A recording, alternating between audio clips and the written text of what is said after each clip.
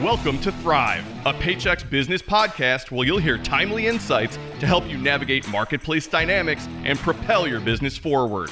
Here's your host, Gene Marks.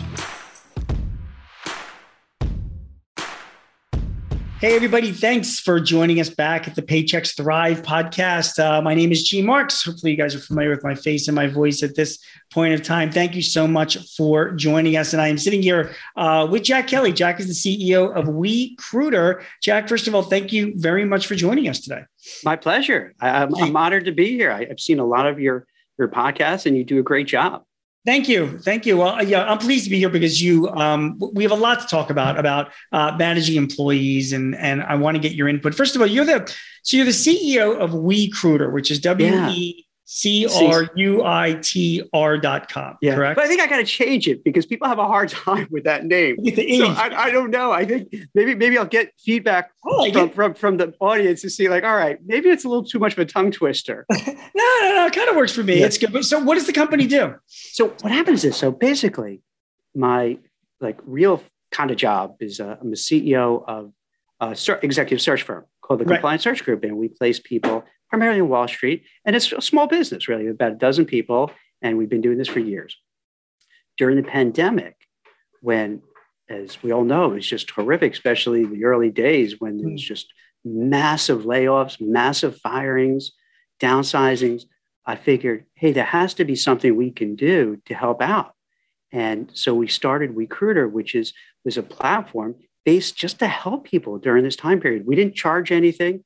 And what we did is we offered kind of Zoom meetups where people could ask questions. Hey, how do I interview? What do I do? How do I keep sane? Is it just me or is this everybody? Sure. And we then offered kind of a directory for recruiters, career coaches, resume writers. So it was really just all about during that time period to help out, to show that you're not in it alone, that you have help. And it's one of those things I'm glad we did because it's one of these things I think, Gene, looking back 10, 20 years from now, I could feel like, hey, at least we tried to make a difference and help people out who are struggling during kind of the worst time of their life. Yeah, I'm really glad to hear that. And I know you've learned a lot of things and you're continuing to learn a lot of things. And as you and I are talking right now, I mean, we're in the midst of such a huge disruption in the workforce and, the labor market in general. You wrote a piece for Forbes back in early January called Leadership Lessons from the Happiest Place in the World. And you interviewed a guy named Jesper Zerlang, who's the CEO of LogPoint. Tell me a little bit about that interview and this guy, Jesper. What did you learn? It's really interesting because I didn't know that, Denmark and the neighboring countries were kind of so happy, but I'll take them at their word that they are. And it's interesting because Jesper runs a cybersecurity company. So you would think cybersecurity may be a little boring and, we all have preconceived notions. But what was really nice and surprising is that he had a very enlightened, forward-thinking view that as time progressed, we saw other companies adopt it. So he laid forth kind of a blueprint, what I've seen with a lot of companies writing for Forbes over the last, during the whole pandemic, of this whole new trend that's happening, Gene. It's so wild because pre-COVID till now, the way employees are treated is radically different. Now, because there's a war for talent, there's a great resignation. Companies, their main thing is how do I attract, how do I retain, how do I recruit people? And if we don't do a job, and what Jesper was saying, he gave kind of guidelines, a blueprint, what to do. In no particular order. Like one of the things I really like what he said is about psychological safety. Okay. And I got to admit, I didn't know that term until, he mentioned it. And what psychological safety, as I understand it, is that in his organization, you could do something, you could fail, and that's okay. You're not going to be bullied by the boss. You're not going to lose your job. Now, maybe if you did something on purpose, well, that's one thing. But if you did it and you're just doing your job, but somehow it didn't work out, that's okay. We'll learn from it and move forward. Right. Which sounds, okay. But when you really think about it, for a worker, it makes you feel comfortable. Like, okay, I could try to do something, Gene. I could try this. And if it doesn't work, I don't have to worry about the repercussions and lose my job. Right. And it's so freeing to do. Right. Yeah, it's funny when I think about psychological safety, as you say that. So I'm a business owner myself. If somebody is failing too much, what does a business owner do in that situation though, Jack? I mean, this guy Jesper says like, well, listen, you can fail, you've got safety, we're not going to fire you, but isn't there a certain point where if a person's not doing their job? Absolutely. Absolutely. How do you reconcile that?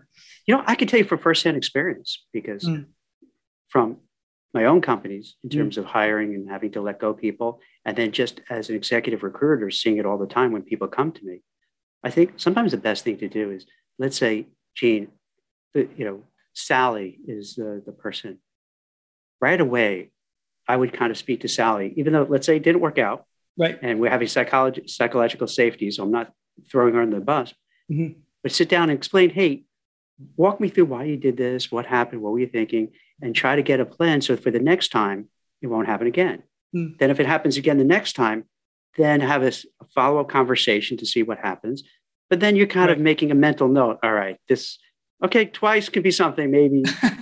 Let's see what's going to happen. Then if it goes on again, you might have to sit that person down and say, hey, let's get a game plan. We have to improve. Here's what we need you to improve, and give kind of a list almost so it's super clear. Here's our expectations. Here's what our expectations when you came in. Here's what we were expecting you to do. And here's the outcome we want to have. And we want you to stay here. We want you to be a valuable member of the team. But if you can't do this, I don't know if we could keep you. So this way you lay it out so that if you do have to let that person go, it doesn't come as a shock. And I think the audience of small business owners could appreciate what I'm going to say next is, in today's litigious society, it's very easy. Listen, this is uncomfortable for me to say. It might not be politically correct, but it's, this is probably why you want to have people like me on the these kind of meetings. So to talk about it is that you have to worry if you just seemingly out of the blue say, hey, I'm letting you go. That person may say, hey, you're doing it because, and then they'll fill in the blank because of this bias, this prejudice, this what have you, where that's not the case. But they're going to maybe presume it is. So if you lay out the groundwork beforehand and make sure that everybody is aware of it, documented, and it's sad that you have to do that, but it is what it is. So this way, when and if it comes time to having to let that person go, it's not a surprise. There was 1 warning, 2 warnings, 3 warnings. Everything is documented. So it's never pleasant. Right. It's always uncomfortable when it happens, but at least managing expectations and that everyone's on the same page. Right. Let's move to some other things you talked about with Jesper. One of the things that you led the column off with was about, the modern hybrid workplace. Yes. So, what does that mean, Jack? Does that mean, nobody's going to be working from home, or are we not shutting down our offices to have a complete virtual office? It's something in the middle, I guess, right? This is, I've been writing a lot about this, a lot where we're seeing, I would say, from what I'm reporting on, maybe 40% of the knowledge workers. Now, this won't include people who are working like in machinery and factories because they have to go in. But for office workers, they're looking maybe about 20 to 30, if not more percent, are either going to be hybrid or remote work. Right. And with the hybrid, the way it's playing out with a lot of these firms, it's going to be maybe 2-3 days in the office and the rest working from home. Right. There's a large contingency that is saying, hey, I just want remote. And if I don't have remote, I'm going to quit. And that's not an idle threat, Gene, because 4 million Americans are quitting pretty much almost every month. Mm-hmm. And there are 11 million jobs opening. Mm-hmm. So if somebody isn't happy and they're feeling, hey, I got used to working remotely for the last 2 years. Now you're making me schlep back into an office. Mm-hmm. No way. I'm leaving. I'm going somewhere else. So companies now are in a challenging spot because if they push too hard, they could lose their best and brightest. Right. But then some companies feel, I need you in the office. It's more productive in the office. Sure. But if you push too much, you have to worry about how they're going to take it. So what's the solution to that, Jack? I mean, and this is such your opinion, and I guess it depends on the company, but my clients, they're trying to work this out on an employee by employee basis. Some people work really well from home and they can get their jobs done that way. Others actually prefer coming into the office. What do you see your clients do when it comes to handling a work from home policy? I find out probably one of the best ways is to sit down, as you pointed out, and really get the pulse of what the people want. Because if, let's say, you're a working mother and you have young children, and here in New York and New Jersey, the schools were closed on and off, they may say, hey, Gene, Jack, can I just work remotely? Because this is chaos. I don't know from day to day whether they're going to go to school or not. It's hard to manage. Let me work from home. There may be others like me. I've been working remotely. I can't take it. So I would be, Gene, so you're my boss. I would say, Gene, you know what? You know what? I'll come in. Maybe I'll do just 4 days because it's a commute to go from where I live in New Jersey to New York. It takes a while. So maybe 4 days, I'll come in. And I want to get it. And I think by speaking to your employees and getting a sense of what's important to them, then you can help make a decision because it's not a one size fits all. You might have people who want to come in 2 or 3 days or maybe 2 days or what have you. And I think by doing that, it's gonna keep the retention level up and mute the attrition level because they're going to feel, hey, Gene and Jack as the managers really listened to me and they heard what I had to say. And then they offered a way for me to work the best way I can. Now, because of that, I'm appreciative, and odds are I'm going to work even harder because I want to keep this going on. This is all of this kind of comes down to another thing that you touched on in this piece in Forbes is flexibility. Yes. I mean, it's just for before the pandemic, a lot of employers, and let's all agree that most small business owners, in fact, more than half of them are, over the age of 50, still, that's what the demographics are showing, according to the Small Business Administration. So a lot of them are kind of set in their ways. They're used to the old ways of running a business. And a lot of younger employees, the millennials and the Gen Zers, they are asking for more flexibility. They want to work from home. They want to work remotely. They want to, as long as they're getting their job done. And we resisted that, for a while. The pandemic kind of blew that out of the water, didn't it? It seems like that, the best run companies as they look ahead are saying we've got to have the ability to provide flexibility for our employees. Does that make sense? It does. And I think it really boils down to autonomy and freedom. Because, Gene, let's say you're my boss and you give me that choice, I'm going to feel so much better about it than rather you saying, like, for instance, and I'm not picking on any one company, Wall Street in particular, like Goldman Sachs and JP Morgan are very much, we want you back in. We want you to come in. And even if you want to come in, you don't want to be like scolded and chided to come in. You want that choice. So I think if you offer choice and you say, hey, if this is how you're going to work best, do it. Yep. But then you monitor it and make sure, because let's say I'm not doing a good job working remotely, then you're well within your rights to tell me, hey, Jack, you know what? I gave you all the freedom, all the autonomy to work remotely, but the output, let's talk about it. Let's figure this out. If you want to work remote, I can still try to figure out how I can keep you remote, but we got to kind of get the production up. So again, I think it boils down to kind of having that interaction with the individuals to make sure that they're empowered and they feel confident in what they're doing. And if not, to have some checks and balances in place. So we're talking about having an environment where there's psychological safety. We're talking about an environment that is hybrid as much as we can, make it, where people have the ability to work from home, a couple of days a week. We're talking about being flexible with our employees. These are all key things that we have to have in consideration when we're recruiting people in a time where finding people are really tough. And of course, retaining our employees as well. There are a few other things you brought out in this column as well. You talked about diversity. Tell us why diversity is so important, Jack. What's really interesting is that, and there's with a lot of these things, there's the pros and the cons. Sure. On one side, what's happening, this happened early on when Twitter was saying, early days, like March of 2020, hey, we're going to let you work remote and you can work from anywhere you want. But then they offered, we could recruit from wherever we want. So what happens is this: if you're a worker and you're used to a certain area, I'm competing against people in my, if you draw a circle around the commuting distance. Sure. And it's competition, but now you're competing against the whole world. So that it becomes a little tougher. So the companies, in a way, have the flexibility to say, hey, I could get from anywhere in the country. And the subtext is, maybe if they're living in a place in another country that's really cheap, I don't have to pay them that much and I could save money. Sure. But then for someone who lives in the US, it's a little tough because now I'm competing with everybody. Sure. So it's a weird thing. So, but to go back to your point about diversity, is once you could recruit anywhere for a job, you could get anybody you want. And to me, diversity doesn't necessarily mean, black, white, pink, green. It means someone who's in rural Arkansas, who's a brilliant software person who can't get a job in Silicon Valley because they want to be with their family and they don't want to go to Silicon Valley.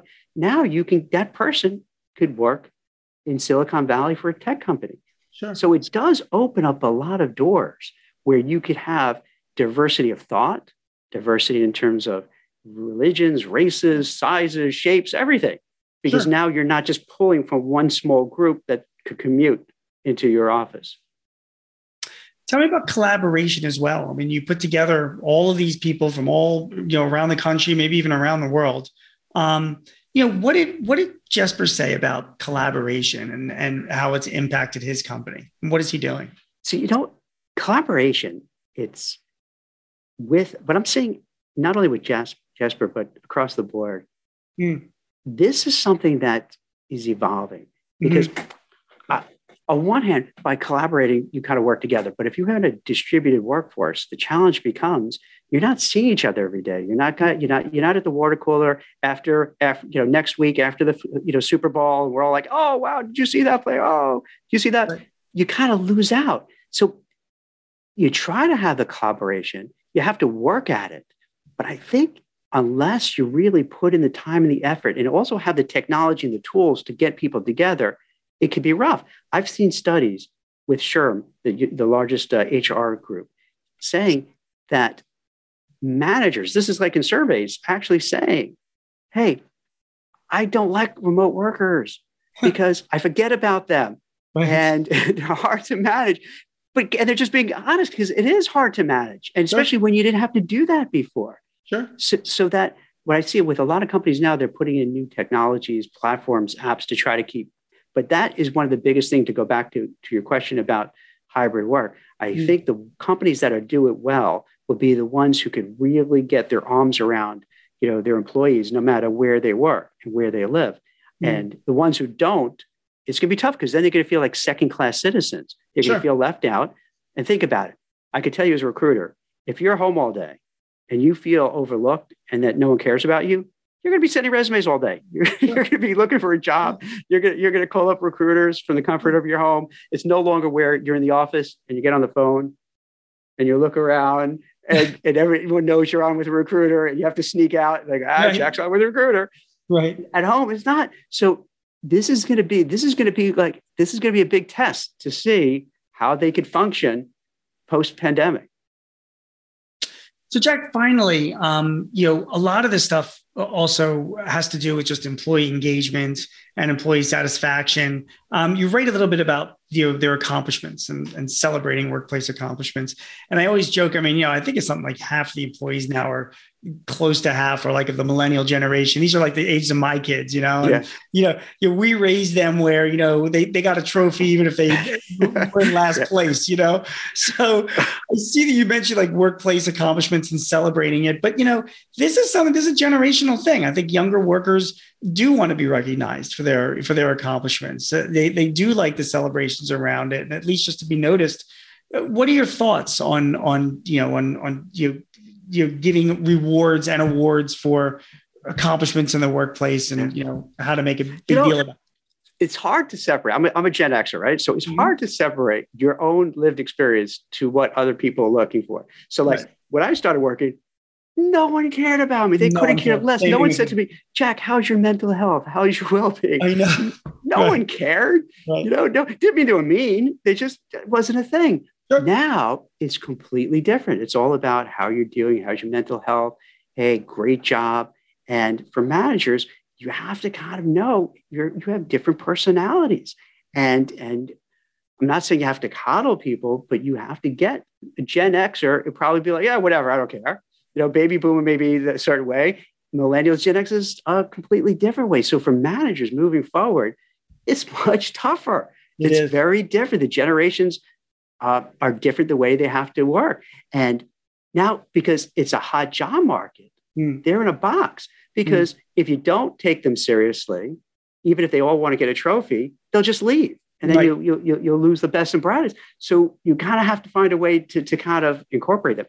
I'll give you an example. So there's this company, Human Scale. I'm kind of spacing out on the exact name of it, Gene, but what they do is they'll offer social recognition within the company. So let's say somebody does a good job. On social media internally, they'll say, hey, Gene did a great job. This is what he did. And you give that kind of shout out, and then maybe a little monetary financial reward. So there are kind of ways that you can kind of give that pat on the back. You can show that appreciation, and it goes a long way.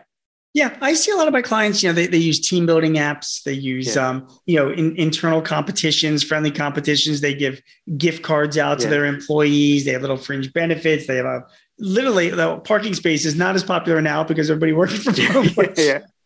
But days off also is. So you're right. The rewards part are very important. So again, psychological security, giving people rewards, having a hybrid workplace, being flexible, going out to a diverse workforce, not necessarily race, color, gender, whatever, but just diverse wherever they happen to be in backgrounds, because that will bring all of that to your company. Exactly. Having good collaboration tools to talk with each other and rewarding your employees. These are all of the things, Jack, right, that go into running a successful. This is what you learned from Jesper Zerlang at LogPoint. And I guess what you're seeing with your clients, right? Absolutely.